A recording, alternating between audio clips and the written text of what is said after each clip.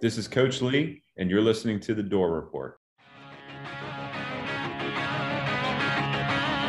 At Vanderbilt, it's Tim Corbin and the Vandy Boys, Jerry Stackhouse on the hardwood, and Clark Lee on the gridiron.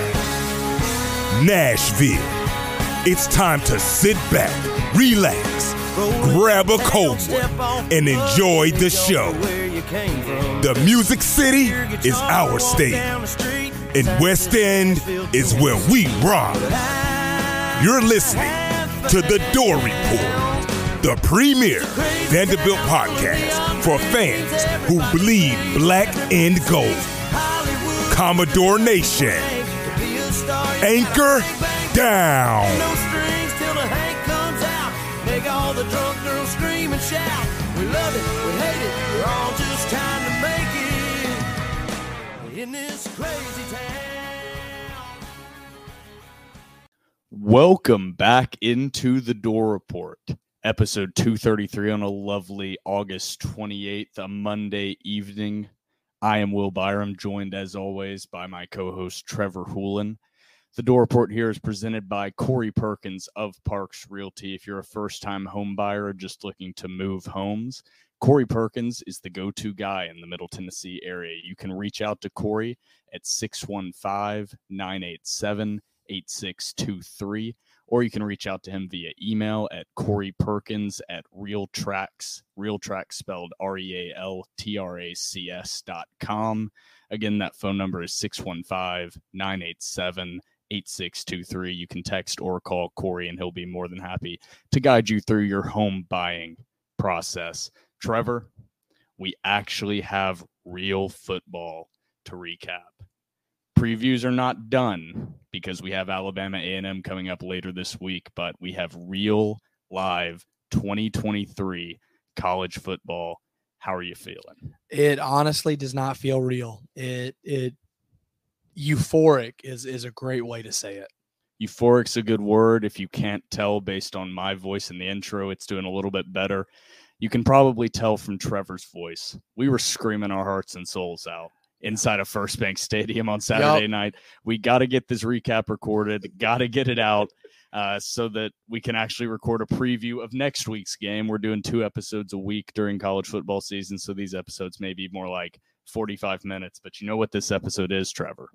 It's gritty. So gritty. This is the grittiest Vanderbilt podcast you will find on all of the internet. If you think we sound bad right now, oh man, here comes Here's Phoebe, the star. just little camera hog. If you think we sound bad right now, you should have heard us yesterday. We actually tried to record on Sunday, but we had a little impromptu meeting, and we were like, we literally sounded so bad. We were like, look, we can't record. Every single person listening would have thought we were about to break out into tears the entire episode without any explanation. That's what it sounded like. Me and Trevor sounded so sad. My mom thought something terribly, terribly wrong had happened. I mean, it wasn't a great Sunday for your boy. I'm not going to lie. We won't get into that. It's almost comical, but the Doors did pull off a 35-28 victory over Hawaii. A little bit too close for comfort, but we have a lot to get into here on this recap episode. The game day experience, the Lot 2 experience, the TDR tailgate experience. We will get into that very briefly before we recap the Hawaii game, get into that box score, and then get into me and Trevor's 3 main takeaways from game 1 in week 0 for the Commodores. But before we get into that and much more, don't forget to follow us on Twitter and Instagram at The Door Report. Like us on Facebook, subscribe to our YouTube channel. Emphasize again, if you're listening to this, subscribe to our YouTube channel. We are getting every single episode posted. We're going to try to get it up earlier and earlier. It's taken us a little bit longer to get those videos edited and uploaded. My full blame is on Phoebe, our production crew. Phoebe, have anything to say for yourself? Sniff the mic. There we go. She has nothing. But do subscribe to our YouTube channel. We're working on improving that content, and we're going to work on getting a little more timestamps in there. I think that's the next progression here is getting it more segmented out. But our podcast is available on iTunes, Spotify, and Google Podcasts. And while you're at it, give our podcast 5 stars and a review on iTunes. It's now time for breaking news. Oh God, I was holding that. That in. was. Oh, were you I was- really? I was That was holding- impressive, dude. That was an acidic. Dude, Trevor, we're back, baby. We're so back. And Trevor's okay. Trevor's voice is recovering. It's improved from yesterday. Yes. He's not about to burst into tears. He's actually doing pretty okay, I think. I'm doing great. What yeah. we will learn as we get through this Hawaii recap how Trevor's mental state currently is. But, Trevor, we had a pretty fantastic tailgate out in Lot 2. The TDR flag was flying high. We're working on getting a real flagpole to actually fly the flag high, but it was hanging up on the tent. Next to a couple of Vanderbilt flags. We had some special guest appearances from the Vanderbilt administration. Barton briefly stopped by, brought us some waters to make sure that the gritty boys out in the parking lot were staying hydrated. We made sure to mix in a couple waters despite some tweets that I had. And then the legend, AD Candace Story Lee, stopped by again, part 2 of Your AD Would Never. Trevor, Give the people a recap of what that Lot 2 tailgate was like. Lot 2 was, as my favorite director, Martin Scorsese, would say, absolute cinema. Lot 2, from as soon as the gates opened to as soon as the gates closed, was an absolute movie. Bright and early in the morning. I'm actually shocked at how many people we had come out like right at like 8:30, 9 o'clock. It was shout out to Dylan, shout out to Preston. It was very we had impressive. Some boys out there early. The boys pulled up early. It was awesome. And then, dude, just as the day kept going along, man, all of a sudden I'm just throwing football, and all of a sudden I see Barton Simmons come up, and I'm like, what in God's name is going on? And here comes Barton Simmons, and then Candace Story brought us some Aquafina. Yes, Aquafina, PepsiCo product, which is the official sponsor of Vanderbilt Concessions. And then the GOAT, Candace Story Lee pulled up. Oh my God, Phoebe is pulling the no. Why is No, she doing don't this? do Why that. is she trying to rip the TDR She flag? is trying. What are you doing? Oh my God, this cat. All right, Okay, keep going. I think we're good now. As I was saying, the GOAT, Candace Story Lee, pulls up with her mother and father, who are very sweet people, along with the Vanderbilt provost, who looked like she saw something straight out of Vietnam when she pulled up. She looked concerned. Shocked. I will say the Lot 2 tailgate, it got a little wild. It got a little rowdy, got a little out of hand.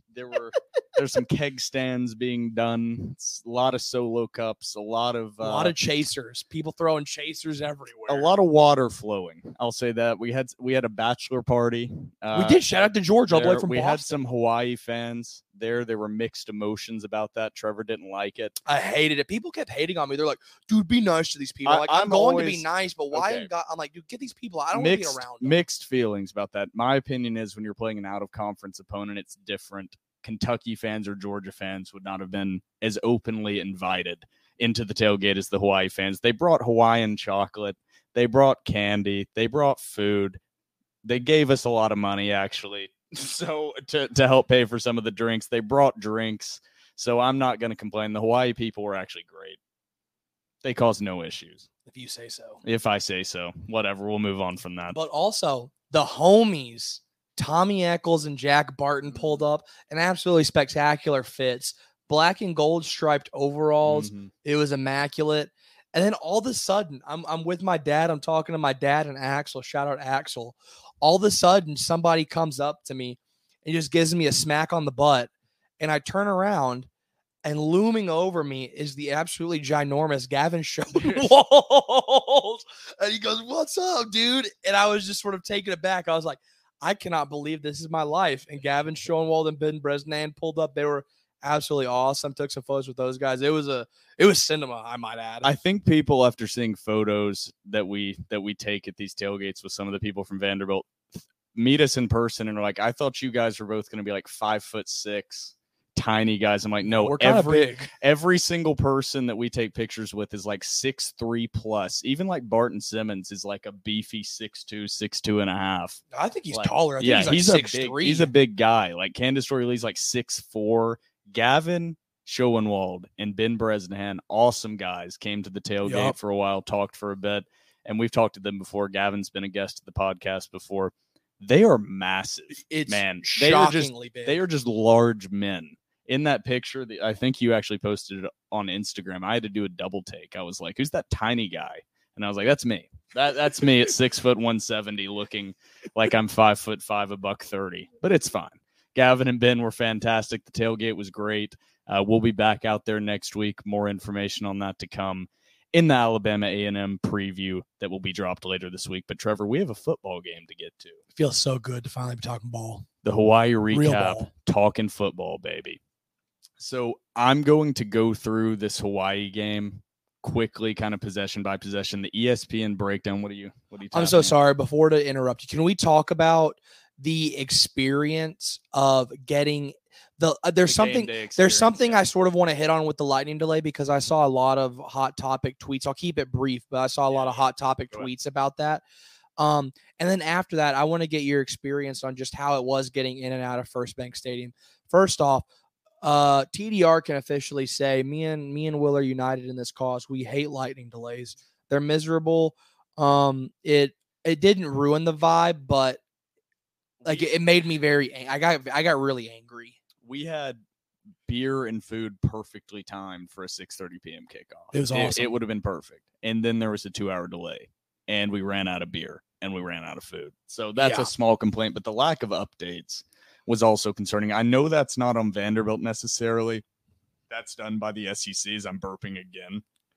Got gritty. But we're gritty, going through it. Rejecting this Miller Lite I'm doing for show right now. It's not enjoying it after how many I drank Saturday. I know that's not on Vanderbilt, but the SEC or something, you were just sitting out in no man's land. Yep. You had fans out there tailgating, sitting out literally under metal tents and under trees, just waiting on some kind of update, because they're not going to go back to their cars and break everything down. They're not going to try to get into the stadium. Everyone was just kind of standing like, what's going on? And Vanderbilt University tweeted out, like, we have to delay 45 minutes or 30 minutes every time there's a lightning strike within an 8-mile radius. And I was like, thank you, but at least give us an estimated start time and give us a reset every time that happens. But that's not necessarily on them. No, and that's something I wanted to talk on, because shout out, and I get all of our information from regarding this topic from Austin Smalling. Shout out to him. He's part of the Door Report, a new writer for us. For those of you, and it's Phoebe, it's like clockwork, just attacks the mic. I don't know what is wrong with her tonight. Austin, he's a part of TDR now, was previously with Vanderbilt football and worked in the operations department. And I saw a lot of like tweets at Vanderbilt, angry tweets, and even I was like tweeting at them like, let me in. And I sort of asked him, I was like, okay, whenever there's a lightning delay or a weather delay, what is that like? Who's making the shots? Who's making the calls? And I asked him, and he goes, it's all SEC, NCAA. He's like, if there is a lightning strike within an 8-mile radius, north, south, east, west, any direction of the stadium, the SEC will call it in. Now, a lot of people, and rightfully so, I'm right there with you. We were like, where are weather updates? When do we know? Vanderbilt just kept saying to the media and on their Twitter to take shelter, and we will provide an update as soon as we can. People are like, oh, well, why don't you have an update? The reason they don't have an update is because they are not the one making the update. The SEC is the one who tells Vanderbilt when they can go out, when they can stretch. And it was also one of those weird situations where the storm didn't really hit overhead of First Bank Stadium and where Vanderbilt University's campus is located. It missed a little bit. It did rain, but a majority of the actual heavy storms never really hit. Yeah. So it was kind of one of those weird, like, what's going on? What are we waiting on? What is this situations? But I thought Vanderbilt did a really good job getting everyone in. I thought they did a great job. That line was very long, and it was all the way down. What is it? Natchez Trace. Yeah, down Natchez Trace. It was so long, and I was like, oh, my God, they are never going to get all these people in time for kickoff. They were like 45 minutes till kick. Me and you were waiting together with your dad. We were freaking out. We're like, there's no way we get in. And that line moved very quickly. So shout out to the ticket takers and shout out to everybody at Vanderbilt for just getting people in that stadium, because that could have been an absolute disaster with the construction going on and probably already limited ability to facilitate a crowd of that size trying to get in all at once instead of over a 2-hour period. Yeah, I thought they did an absolutely phenomenal job. But like we said, with the lightning delays and the weather delays, I get it. It's easy to tweet at Vanderbilt, but whenever they say they have no update, it is because the SEC is not giving them an update. So that's how that works. Whenever Vanderbilt finds out information, I was told by Austin, they tell it immediately. So if they are saying they don't have information, it is because the SEC and their SEC liaison are not giving them information. So a little bit of clarification on that. Yeah, and then one tiny little small game day thing. I thought overall, good job by Vanderbilt. They got all the little light sticks handed out pretty well. A lot of hard hats handed out, got gold shakers handed out. They did a really good job of that given the situation. The light show was awesome. It was really awesome. The lights, really cool. The new LED lights, I was just about to hit on that, were an incredible addition. That really was awesome. And as the crowds continue to get better and bigger and Vanderbilt builds momentum, that was really awesome. Like truly stepping the Vanderbilt game day experience up just a little bit with that. The only complaint that I really do have on the construction is on the scoreboard for a second had one giant panel that was flashing in and out at the beginning of the game. They fixed that issue, or it magically just stopped glitching. Oh, yeah. Whatever happened. I was about to say, you've got to be kidding me, just immediately. But I know with the weather that the Vanderbilt administration was like, you've got to be shitting me. Yeah. Put them in a terrible spot. Everything they did to get the Star Walk going, and then they just have to cancel it due to lightning. They were like, you've got to be kidding me. All this prep we did, and now everything, all the game day stuff is just throw it out the window. We just got to scramble. So shout out to them for it not blowing up. It could have easily been a disastrous situation. They managed it, handled it. Everybody that was involved in that, good job. The main complaint I do have, I sit in Section A on the home side.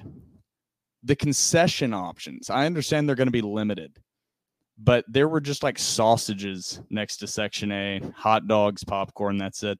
But apparently there was Puckett's barbecue nachos, which I always look forward to every year. Where? Available on the other side, on the visitor side. Oh, and you can't get into that side currently because of the construction. So once you're in on the home side, you can't get over there to get your Puckett's nachos on the visitor side. So I never got to see what was actually available, but I heard murmurs from my father, who also enjoys the Puckett's barbecue nachos routinely on Saturdays, watching the Commodores play, that they were available on the other side, but not on the home side. So maybe think about flip-flopping that. Maybe get some better concession options there on the home side, but that's a pretty small complaint to be had for what could have been a very disastrous game day experience. Yeah, I agree. Overall, as soon as the lightning delay hit, I think every Vanderbilt fan was like, oh my God, here we go again. And I remember walking down Natchez Trace and just seeing the line of people waiting to get in. And whenever we met up, we saw each other. We go, oh my God, I looked at my dad and I go, we're not going to be able to get in by kickoff. And we were in line at 6:00. Yeah, I'm not going to be able to get in. Trevor left a little earlier than me. And I'm not saying I cut line. I was out there since 8 a.m. tailgating in lot 2. So I have a little excuse. I jumped in line with Trevor, who had also been waiting. So I skipped just a little bit of the line. So sorry. I hate people that do that, but I did do that just a little bit. Trevor, we need to get into this Hawaii recap here. So enough about the game day experience. Give us your thoughts underneath the podcast when we release this on Twitter. Or in the comments on YouTube, but it's time to get to the actual game and the actual recap. So I'm going to go really quickly through kind of the game and the flow of the game here. ESPN's play-by-play scoring summary is all screwed up, so I had to go through and make my own notes. So let's hope I don't screw it up too badly. So correct me if I'm wrong on any of this. I wish we had a production crew, but you can see my scribbled down notes for the first and the second half here. Let's hope I do a decent job. So opening possession, Vanderbilt deferred. Hawaii got the ball first, 3 and out, high snap, shanked punt from Hawaii. Vanderbilt immediately takes that, scores a touchdown on a 21-yard run from Patrick Smith. 6-0 Doors. And then after the best run of the game pretty much from the Vanderbilt rushing attack, what in the hell was that 2-point conversion? We're not going to talk about that. We're not going to discuss that. Vanderbilt made an attempt to go for 2. Not my favorite attempt. You can watch the replay if you would like to, but it was pretty odd, pretty weird to start out. It would have been nice if it would have worked smoothly, but an odd time to do that after the first touchdown of the season. It was kind of everybody in the stands like, what the hell was that? But I guess that's the time to try something weird like that. I don't know, but maybe not. Then Vanderbilt gives the ball back to Hawaii on the kickoff. touchdown pretty quickly. Pass interference on Tyson Russell. Shocker. We saw that the entire game. Hawaii kicks the extra point, goes up 7-6. Vanderbilt receives the ensuing kickoff. Jaden McGowan, 97-yard touchdown. Jaden Shake McGowan, baby. Meep, meep. First kick return for a touchdown in 9 years since Darius Sims versus South Carolina. I read that somewhere. I think that was 2014. I vividly remember being at that game. Something about dudes who wear 6 and take kick returns, baby. Something about that. And that was an explosive electric play. Was the fastest and highest miles per hour reached by any player in week 0, 21.6 miles per hour from Jaden McGowan. That's been going around social media quite a bit. Impressive play.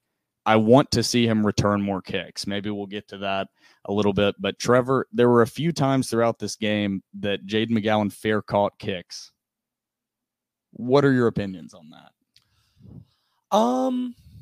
Honestly, I don't hate it. You're guaranteed to start at the 25-yard line. I get it that you probably don't want him to after you just saw him take one back 97 yards. But analytics every single time are going to suggest that you fair catch that ball. Now, analytics aren't always right.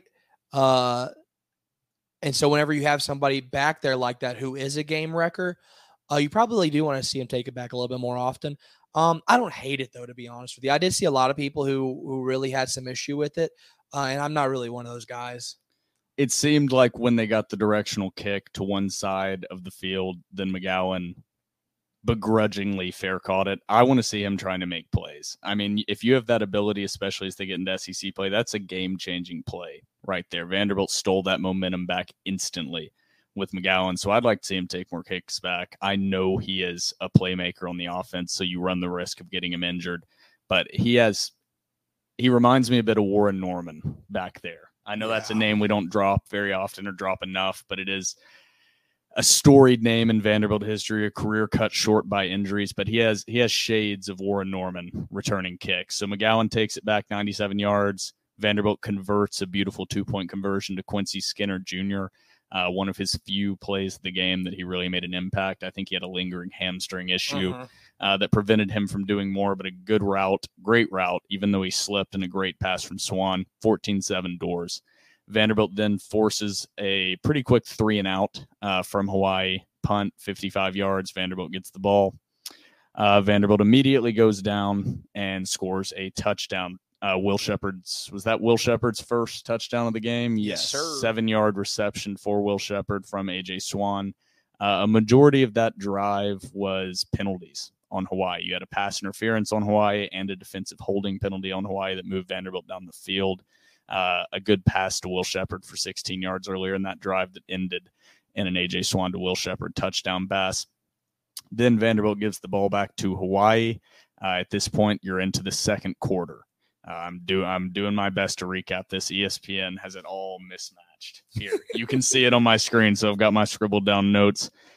Hawaii hits a big play. This is Hawaii's fourth possession, 14 minutes, 48 seconds left in the second quarter. Huge bomb on 4th and 4. Braden Shager to McBride for 45 yards. Who was trailing him on that play? Was that Anderson or Russell on that one? I think it was BJ. I think that one was BJ Anderson. Multiple times throughout this game, Hawaii's receivers burned Vanderbilt secondary. Just straight up ran right by him, and Shager dropped the ball in a bucket to Hawaii receivers multiple times. Hawaii closed the gap 21-14. Vanderbilt gets the ball back with 13:03. Good drive from the doors. Stopped on 4th down at the 32-yard line of Hawaii. I like the call to be aggressive. I do. Correct me if I'm wrong at this point in the game. This is when Vanderbilt went for it on 4th, Trevor. Am I right? Yes, this is the no-huddle situation, I believe. Yep, I think so. Vanderbilt fails on the 4th down conversion. They were at the 32-yard line of Hawaii. Would have been a 49-yard field goal. Obviously, Clark Lee's assumption is he's not confident in the leg of the kicker, was more confident in converting a 4th down play. Does that cause a little bit of concern for you, or was that more of a momentum call? I don't think that was a kicker thing. I think that was a momentum call. only because they went into that hurry up on True. 4th and 4. It was 4th and 4, I believe. Went into a hurry up on 4th and 4. And we're just absolutely discombobulated. I mean, it was a disaster of a sequence. I don't think that's not trusting Burchilla. I think that is just I think that's just momentum. Now, if they'd huddled up, drawn up a play, I would be a little bit more not lenient, but suspecting that it is maybe not trusting the leg of Jacob. But the fact that they huddled up to the line really makes me think that was just an analytic. You have the momentum, catch him napping, maybe have them hopefully jump early, get a free play, which did happen later in the game. So Hawaii takes over at their own 32 or own 36, 8:50 left in the second quarter. A very weak, unsportsmanlike penalty on Devin Lee. Terrible. Awful. The Hawaii lineman kind of drives him a little bit late. Devin Lee kind of starts to almost push the lineman while he's down and kind of pulls up. It's like he resists what he was about to do that would have been a justified personal foul and sportsmanlike conduct penalty. And then the referee just threw the flag anyway. Yup. It was awful. Go back and watch it. He did nothing. Absolutely nothing. And I hope the coaching staff sees that. Devin Lee defeated the intrusive thoughts and still got in trouble. And you brought up, I hope the coaching staff saw it. If nobody has listened to the Commodore Hour yet, Clark Lee actually in the Commodore Hour with Andrew Allegretti tonight brought up that specific play and said, quote, "That was really tough for me to swallow," in regards to them calling that. He goes, "I went back and watched that, and I'm going to be honest, that was really hard for me to swallow." It was like Devin Lee did what you would want the player to do. That he kind of got hit just a little bit on the edge right as the whistle was blowing, maybe a little bit late, a little bit dirty, nothing crazy from the Hawaii player, and was about to go take that extra shot and pulled up. He touched it and went, "Nope, that's dumb," and still got the flag anyway. Terrible call. Hawaii drives down.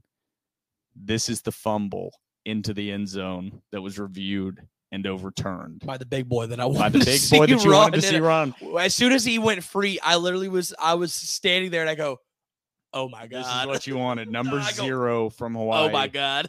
Rumbling down. Rumbling, bumbling, Fumbled at the stumbling. 1 yard line, recovered by a Hawaii player at the half yard line. A false start penalty on Hawaii. And then one of the few unexplainable decisions and really bad decisions from Shager throughout the game. Great play from DeRicky Wright. I don't know if Shager was trying to throw that ball away or what happened, but he did not throw it far enough out of bounds, and DeRicky Wright made an incredible play with the toe tap in the back of the end zone. He had him absolutely. DeRicky Wright had the Hawaii receiver smothered. Yep. And Shager still threw it up for grabs in the back of the end zone, and DeRicky Wright made a phenomenal play in the back corner of the end zone. And that was a huge momentum swing, because in that first half, Vanderbilt easily probably should have been tied with Hawaii at that point, 21-21, and Vanderbilt gets the ball back and gets a little bit of momentum back on the home sideline. I keep telling you guys, you need to stop sleeping on DeRicky Wright. I've been telling you guys, this guy is an NFL talent. This guy is going to be drafted, and he is going to play in the NFL for a very, very, very long time. It is time for y'all to stop sleeping on my boy DeRicky Wright. Trevor was right. I had concerns a little bit. I know he had 3 picks last year in the secondary, but I thought his speed side to side on the field was going to be an issue. Trevor, you brought him up. You've constantly brought him up in conversations outside the pod. DeRicky Wright was phenomenal. And we'll get into him more as this recap continues and we get into our 3 main takeaways. Vanderbilt gets the ball back on their 5th possession of the first half. 6 minutes, 12 seconds left in the second quarter. Bad possession. Multiple penalties. False start, delay of game. Eventually, Hawaii's in like this prevent style defense as Vanderbilt has the ball 3rd and 27. Dump off to McGowan. Vanderbilt has to punt back to Hawaii.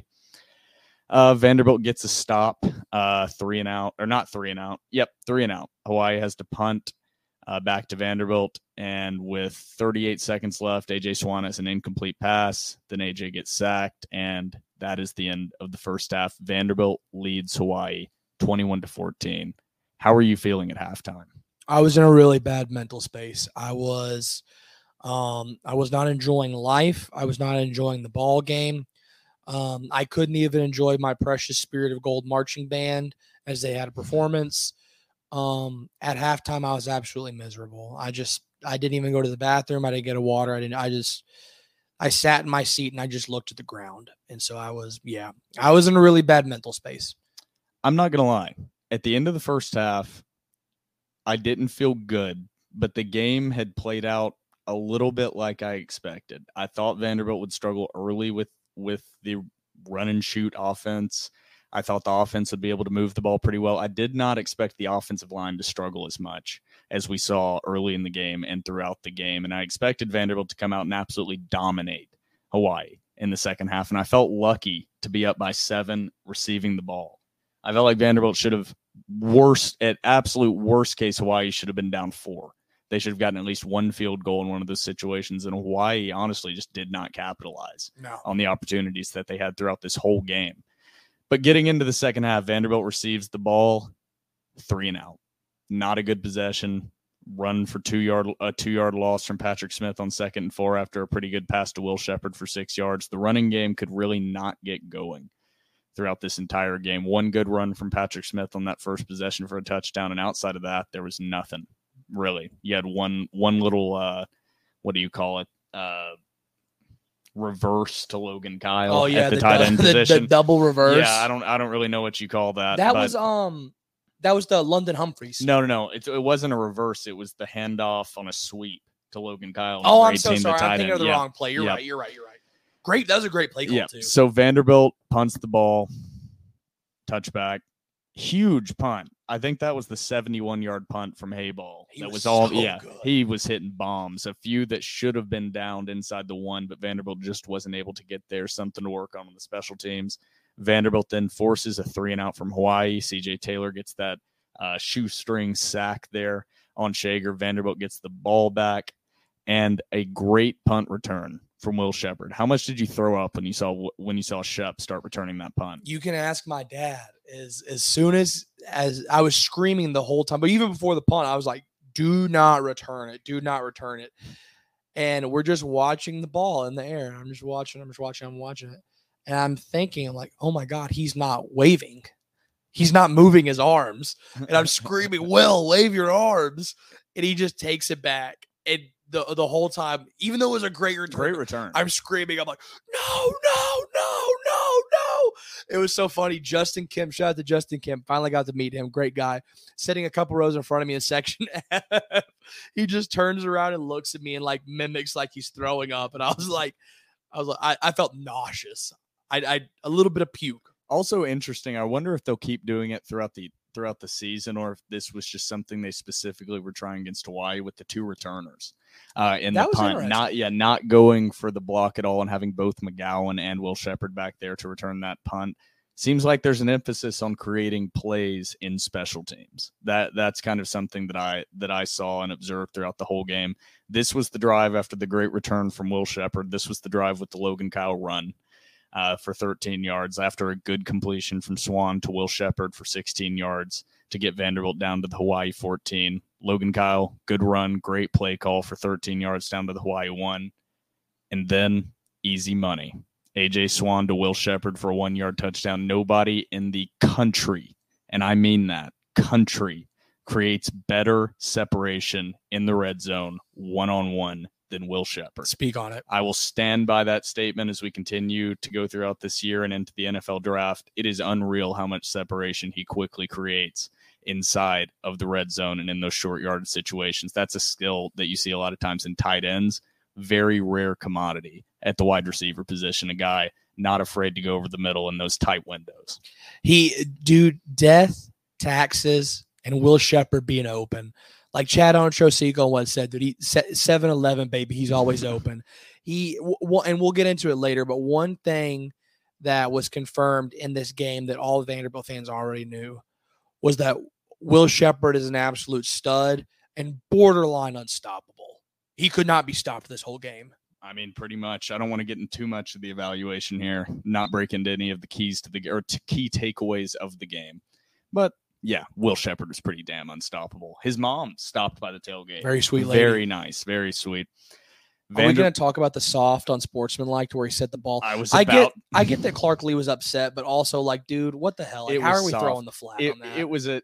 It was one of the least disrespectful, if that's even possible, sitting the ball down on a defender's chest. It was nothing. It was nothing egregious. An SEC referee crew would not have called that. No. Absolutely not. Terrible. So Hawaii gets the ball. Vanderbilt's up 28-14. Hawaii gets the ball, 9:25 left in the third quarter. They drove. Vanderbilt stopped them on fourth down, deep in Vanderbilt's territory. Huge stop by the defense. Hawaii and Timmy Chang inexplicably also burned 2 timeouts during that possession and then went for it on fourth down from Vanderbilt's 13 and did not get the first down. So no points. This was probably the most key drive to the entire game and how the rest of this game played out. Hawaii burned 2 timeouts, 5 plays, 68 yards, again drove down inside of Vanderbilt's 20 and got 0 points out of it. After that sequence in the football game, I thought it was over.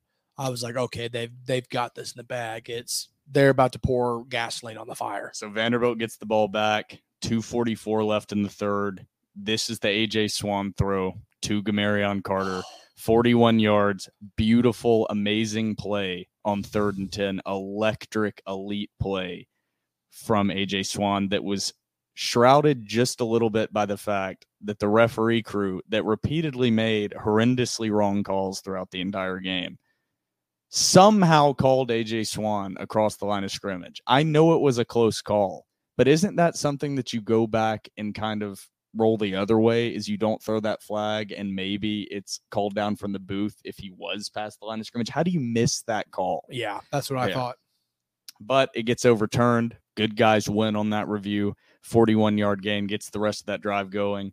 And then at the beginning of the fourth quarter, A.J. Swan to the hometown kid, the freshman, number 83, London Humphreys, gets his first career college catch, 32 yards for a touchdown. What a play. It Absolutely was gorgeous. Electric. It was a free play. Great recognition from A.J. Swan after the Hawaii defender jumped across. Referees threw the flag. He recognized it was a free play. London Humphreys was running down the field, and he just threw it up. Not even threw it up.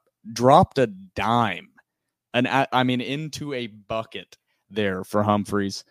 Beautiful play. Doors go up 35-14. And at that point, much like me, I think a lot of that sideline and a lot of the coaching staff thought it was over. And I think that the Doors took the foot off the gas pedal. Yeah.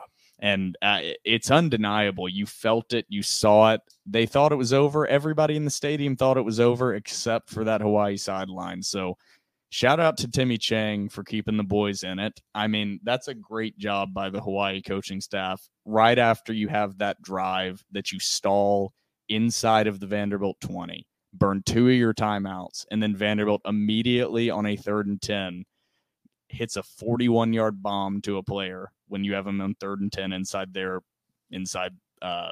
Vanderbilt side of the field. And then you hit a bomb to London Humphreys. It would have been very easy for that Hawaii team to quit. Yeah. And so I'm going to give a shout out to them. It's on everybody. It's because Vanderbilt took their foot off the gas and Hawaii did not and stayed focused. So I think there's blame to be placed all around, but the rest of this game is absolute chaos. That's the only way I can describe it. It was a whirlwind. It was a bad whirlwind at that. I don't know if any whirlwind is good, but this one was particularly very, very bad. This was a bad whirlwind for sure. So Vanderbilt kicks the ball off to Hawaii. Hawaii gets the ball 14 minutes, 48 seconds left in the fourth quarter. Hawaii goes down the field after another pass interference penalty on Tyson Russell. And then they quickly score. Vanderbilt 35, Hawaii 21. I was still feeling okay at this point. It had taken him, 3 minutes to go down the field, 4 minutes to go down the field. Obviously not good, but it still felt like Vanderbilt was in full control and could move the ball pretty much at will against this Hawaii defense. And this is when things fell apart. How did they fall apart like this, Trevor? I don't know. But Vanderbilt gets the ball, 11 minutes, 20 seconds left in the fourth quarter. Vanderbilt is driving, Go for it on 4th and 4 at the Hawaii 33. Again, similar spot.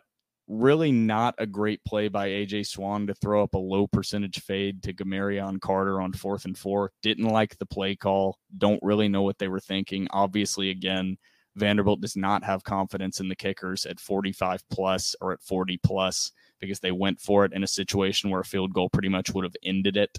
And Vanderbilt was at the Hawaii 33. So Vanderbilt turns it over on downs with 7 minutes and 7 seconds left. In the fourth quarter, Hawaii gets their 4th possession of the second half, and bomb. After a few plays, Hawaii goes for it on 4th and 2 at the Vanderbilt 9.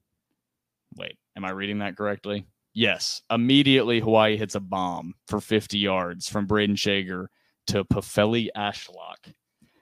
And who was trailing in this time? I believe, is this not the play that it was like actually really, really good coverage, and he just put it where only is not, I mean, he dropped the magnificent ball. It was actually, he only had a step on him. It had to be a perfect pass. It was pretty good coverage. It wasn't bad coverage. It had to be a perfect pass. And it was a perfect pass. It wasn't great coverage. It was okay, good coverage. He was still a step behind him. It wasn't awful coverage on that one, but a 50-yard bomb immediately. And Hawaii goes down the field and scores. Vanderbilt 35, Hawaii 28. Hawaii only has one timeout at this point. You're still thinking, as long as you recover this onside kick with 4 minutes and 45 seconds left, everything's going to be fine. Hawaii kicks the ball onside, bounces off of Will Shepard's hands, and Hawaii recovers. Initially ruled on the field that Hawaii had recovered the football, and my heart dropped into my stomach. At that point, I really felt like we were watching a full disaster unfold in front of us. I don't know about you, Trevor, but when that referee came over the speaker system and said the player was out of bounds, and I saw the replay on the makeshift jumbotron, my mood immediately went from absolute disaster to, my God, we might not be an absolute embarrassment this evening. Yeah, it was. I mean, it hit Will Shepard right in the breadbasket too. Like it was a perfect onside kick. I will say it was a weird angle, but Will should have had it. Absolutely, the ball's wet. It's a wet evening, but Vanderbilt gets the ball back. Not a good possession. Again, Vanderbilt's unable to open up any running lanes against this Hawaii defense. A little bit concerning. We'll get into that in our key takeaways, I'm sure. And Vanderbilt punts the ball back to Hawaii. 2 minutes, 14 seconds left. Hawaii has a chance to tie the ball game or go for two and win it with 2 minutes and 14 seconds left. I was about to be physically ill, Trevor. Yeah, I was. I also too. I was in shock. There was this kid next to me. I'm forgetting his name, but he just like we sort of became like buddies throughout the game. And like I'm literally, so you're gonna have to watch this on the video, but I'm sitting like this. Just covering my face, just massaging my temple. I look like I'm on the brink of death. And this kid just leans over to me. He's like, "So do you watch hockey?" And I just look at him and I go, "No." And I'm just like disgusted. I'm like, bro, I want to choke you out right now. I really I want to put you in a chokehold, and I'm not going to let up. It was bad. But after a really weird call to run the ball on first down from Hawaii, cool with it was very odd. Hawaii at 2 minutes, 14 seconds, no timeouts, runs the ball, 5-yard gain. They don't get the next snap off until 1:43, 2nd and 5 from their own 25. Pressure right in the face of Shager, hit him right as he released the ball. And DeRicky Wright kind of hid behind the referee just a little bit and jumped the route, jumped right in front of it. Second pick of the game. Unselfishly, I want to add, as Phoebe almost falls off again and is biting Trevor, unselfishly slides down.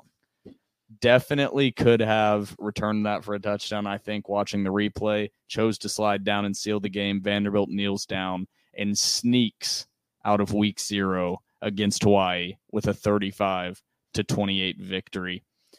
Trevor, that was a lot. I need a little break. Sounds like Phoebe needs a little break because she is going absolutely bananas over here. But Trevor, we're going to get into stats and our three main takeaways right after the TDR cocktail break. Welcome back from your cocktail break. Hope you have an ice cold beverage, alcoholic or non-alcoholic, sitting next to you now as we read through the box score that I wanted to do before the cocktail break. But Phoebe, the executive producer of this podcast, as she jumps up on the table again, decided to attack the flag. So Phoebe, you're about to be removed from the premises unless you chillax a little bit. But I'm going to run through the box score really quickly. Just wrote down some key stats. AJ Swan, 19 of 30 for 258, 3 touchdowns, no picks, 61.5 QBR. The only Hawaii stat I'll read off, Braden Shager went 27 of 35 for 351, 3 touchdowns, but 2 picks and a 53.8 QBR. Running backs, the rushing game. The second leading rusher was Logan Kyle with 1 carry for 13 yards. Patrick Smith, 7 carries for 30 yards and 1 touchdown, 21 of which came on 1 carry on the first possession of the game. Chase Gillespie, 6 carries, 13 yards with a long carry of 6 yards. Jaden McGowan, 2 carries for 11 yards with a long of 9 yards. From the receivers, Jaden McGowan was the leading receiver, 6 receptions, 72 yards with a long of 32. Will Shepard, 2 touchdowns, 6 catches, 68 yards.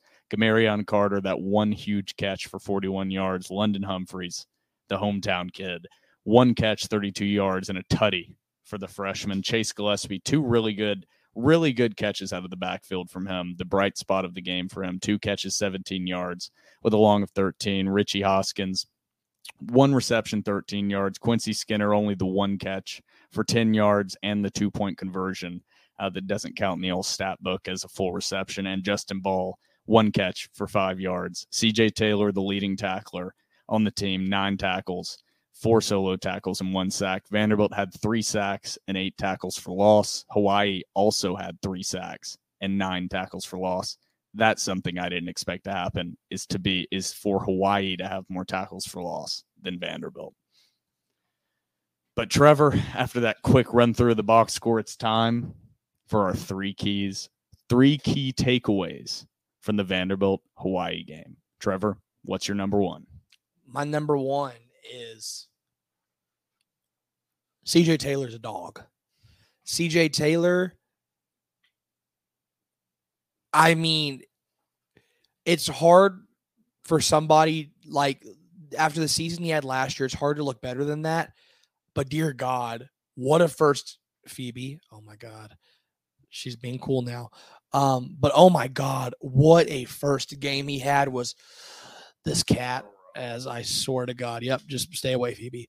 Had an absolutely incredible game, was all over the field, was a game wrecker, pass coverage, run game, tackles for loss, sacks. He was absolutely awesome. He was everything you wanted him to be and more. I'm glad you put in CJ Taylor because he's not in my 3 main takeaways because he was who we thought he was going to be. Yeah. He was the guy. I think he was better than what I thought. Yeah, he was the man on defense. He was flying around the field. He was everywhere. My key number 1 is going to be positive, and it's my only positive takeaway of these 3 main takeaways, and that is Swan and the playmakers are exactly what we thought they were going into this year.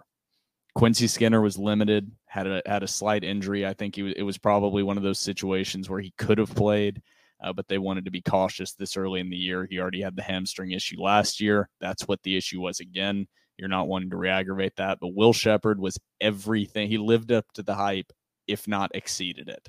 2 touchdowns, both at key moments. He did have the 1 drop, but that was it. I imagine he did have a few drop issues last year. Nothing terrible. I expect that to kind of probably be one of the only drops you see out of Will Shepard the entire season. There's something to be said for a true sophomore quarterback in AJ Swan with all the hype that's been around him and this receiving group all offseason to come out and be everything that we expected. AJ Swan was sharp. He had a couple plays where he missed guys. There was one where Jaden McGowan was running wide open through the seam. There was another where he threw a ball that probably should have been intercepted by Hawaii and probably taken back for a pick six, but I think that was a miscommunication with Quincy on the route he was supposed to be running. Looked like he kind of held up or thought he was a decoy. AJ, Will Shepherd, and Jaden McGowan were as good, if not better, than we could have expected. Yeah, I absolutely agree, especially Will. I mean, it's hard to put into words how absolutely dominant he was. My key takeaway number 2 is the offensive line was absolutely embarrassing. No other way to put it. I love Coach Blaze. I love the offensive line. I'm a particular fan of just offensive line play in general. But going up against a very small Hawaii front, they were pretty embarrassing in every facet of the game. Pass pro, run block, everything. A lot of procedural penalties. Will and I went back and we rewatched the game. Particularly, Vanderbilt's offense was pretty good in the RPO game, I felt. The offensive line looked discombobulated in the RPO game. A lot of guys didn't know what their assignment was, didn't know who they were taking on as they were peeling. I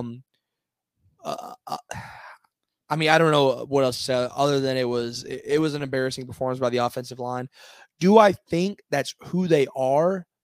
No, not yet. It's week 0.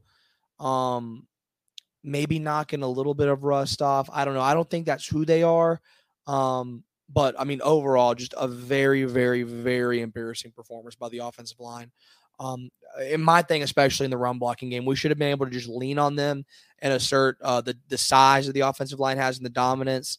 But we couldn't get the run game going. It wasn't because of the running backs. It wasn't because of Cheeks. It wasn't because of Guap. It was because the offensive line just couldn't get holes open. Yeah, we went back, me and Trevor did, and rewatched the entire game, a lot of plays multiple times, and rewatching what happened. My number 2 key to the game is also the offensive line. I mean, it hits exactly on what you're saying. We don't share these before the episode, and it's the exact same as yours, Trevor, is we both expected this offensive line to get into rhythm and to get into groove.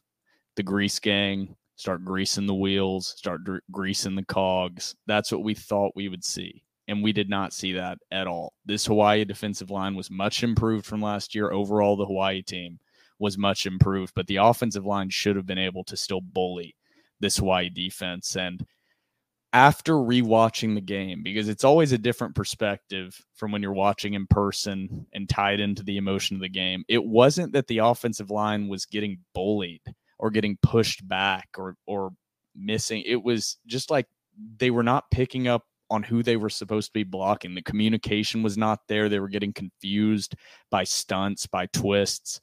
Occasionally there were times when a Zebu got burned. Occasionally there were times when guys whiffed. That happens. It's early. But a lot of it just looked like miscommunication. If you listen to this podcast, you know we are a big fan of the Grease Gang. I think if they evaluated their own performance and if Coach Blazek evaluated their performance, they would say they sucked. And they did. Swan was getting hit a lot, which is what made his performance even more impressive, is he was getting rocked by this Hawaii defense. And I think you'll see a different offensive line against Alabama A&M, hopefully. But going into that Wake Forest game, this offensive line has to step it up, because why that's my number 2 key takeaway is we expected this not to be a weakness of this team. We thought the offensive line would be possibly a strength, but definitely not a weakness. And they were the most glaring weakness outside of my key number 3 on the entire team. Yeah, I mean, they weren't good. Key number 3, I'm not going to go secondary because that was incredibly obvious, and I think that's probably going to be your number 3. My number 3 key takeaway is the defensive scheme really pissed me off. With that being said, I will explain a little bit. Vanderbilt was dropping 7 and 8 so often. A lot of the times they were only bringing 3-man pressure. I get that in a ideal world, in a perfect world, you would love to get pressure only bringing 3, but it wasn't getting it done. And you know, with how bad the secondary is, that you're going to have to create pressure up front to relieve some of that pressure that the back end of the defense is feeling. And Nick Howell I don't think he didn't blitz enough. He didn't bring enough pressure. It wasn't, and I'm not saying you have to be exotic. I'm not saying he had to bring corner blitzes, safety blitzes, run all these intricate stunts. Just bring an extra man. Just do something to alleviate some of that stress that the secondary is going to feel, especially whenever you're going to have someone like BJ Anderson up in a man's face. I thought it was, I prefer if I'm a defensive coordinator, and as a fan, I prefer to see those defensive backs playing closer to the line of scrimmage, maybe getting a jam, maybe disrupting the route a little bit. They did that sometimes, and then when they did, they got burned. But dear God, whenever you dropped 7 or 8 back and you had BJ and Tyson and Martell playing 6, 7, 8, 9, 10 yards off the line of scrimmage, that's not helping either. I mean, I feel like freaking Martell, and this isn't, I mean, he needs to improve on tackling, but whenever you're asking him to line up 10 yards off the line of scrimmage, brother got comeback routed to death. I felt like same thing with Tyson. Like, and I think it starts up front. You even with Darren Agu out, even with Davion Davis out, even with Prince Colley out, you have a talented front with those linebackers and that defensive line. Bring some freaking pressure, dude. Like, it's not, I get it. You want to get pressure with 4. You want to get pressure with 3. Yeah, I would love for Vanderbilt to have that happen against a smaller front like Hawaii. But early on, it really wasn't. And so you need to look in the mirror and be like, hey, let your pride down and let's just bring some dudes and let's create chaos in the backfield. And they just didn't do that enough. This is one of the rare times, after rewatching, I'm going to have to disagree a little bit. I think this is a unique situation with this offense that Hawaii runs. I think the run and shoot wants you to send pressure and send blitzes, especially. And I really, truly think this. I don't like calling out individual guys. This gets into my number three key. The secondary really is as awful as we had feared. I mean, Braden Shager played well, and he threw some really good passes. Okay, there were some times when maybe the coverage was only a step behind, and he dropped the ball in a bucket. But this Hawaii receiving core is pitiful, and their offensive line is pitiful. Overall, I mean, we'll see against Stanford how they perform, and it's going to tell us a lot more about this Hawaii team, even coming off short rest. But you shouldn't be giving up 351 yards to anybody, even if it's 7-on-7 with 7 seconds in the pocket. It just shouldn't happen. I mean, their number one receiver is a Kansas transfer. I mean, they didn't have anybody with over 312 yards receiving returning on an already not great Hawaii offense. So that is my number 3 keys. The secondary struggles were even worse than I thought. I mean, consistently guys just getting directly run by. I can see why Martell Height isn't playing currently as a starter, because multiple times he just missed tackles. I think he might be the best cover guy currently. I'm not at practice every day. He might be in one-on-one drills the best cover guy, but right now against SEC receivers, he's going to get bullied. They're going to wide receiver screen him to death if you put him out on an island right now. So I don't think there's a solution. I think the safeties are solid. I thought Jalen Mahoney was a little slow out there, just honestly. But DeRicky Wright was really solid. CJ Taylor, we know what he's capable of. I don't know how you scheme much more against a team like Hawaii that's running that unique offense that's just looking to push the ball down the field and get the ball out of the hands of the quarterback quickly. And I thought Shager did a good job when the pocket did collapse of bouncing outside, feeling the pressure. I thought he was much improved from last year. So I'm going to put it more on the secondary. I just think they couldn't cover long enough to allow the pressure to get home fully, more than it was an issue the other way around. So I'm going to put it that it was a unique offense they were facing, is why you didn't see as many blitzes. If that continues as Vanderbilt plays Alabama A&M, plays the slow mesh in Wake Forest, and plays at UNLV, if you continue to see consistent 3-man rushes, 4-man rushes, and very rare blitzes, then I will take that same concern and have it as a main takeaway. But against Hawaii, I just think this offense is so different, but the secondary has a lot of improvement ahead of them. And I don't know if Tyson Russell and BJ Anderson are going to get the job done. Where the hell was Trudell Berry? Where was he? Why did he not? Why did that was Trudell Berry about- not play? We heard a lot about him throughout camp.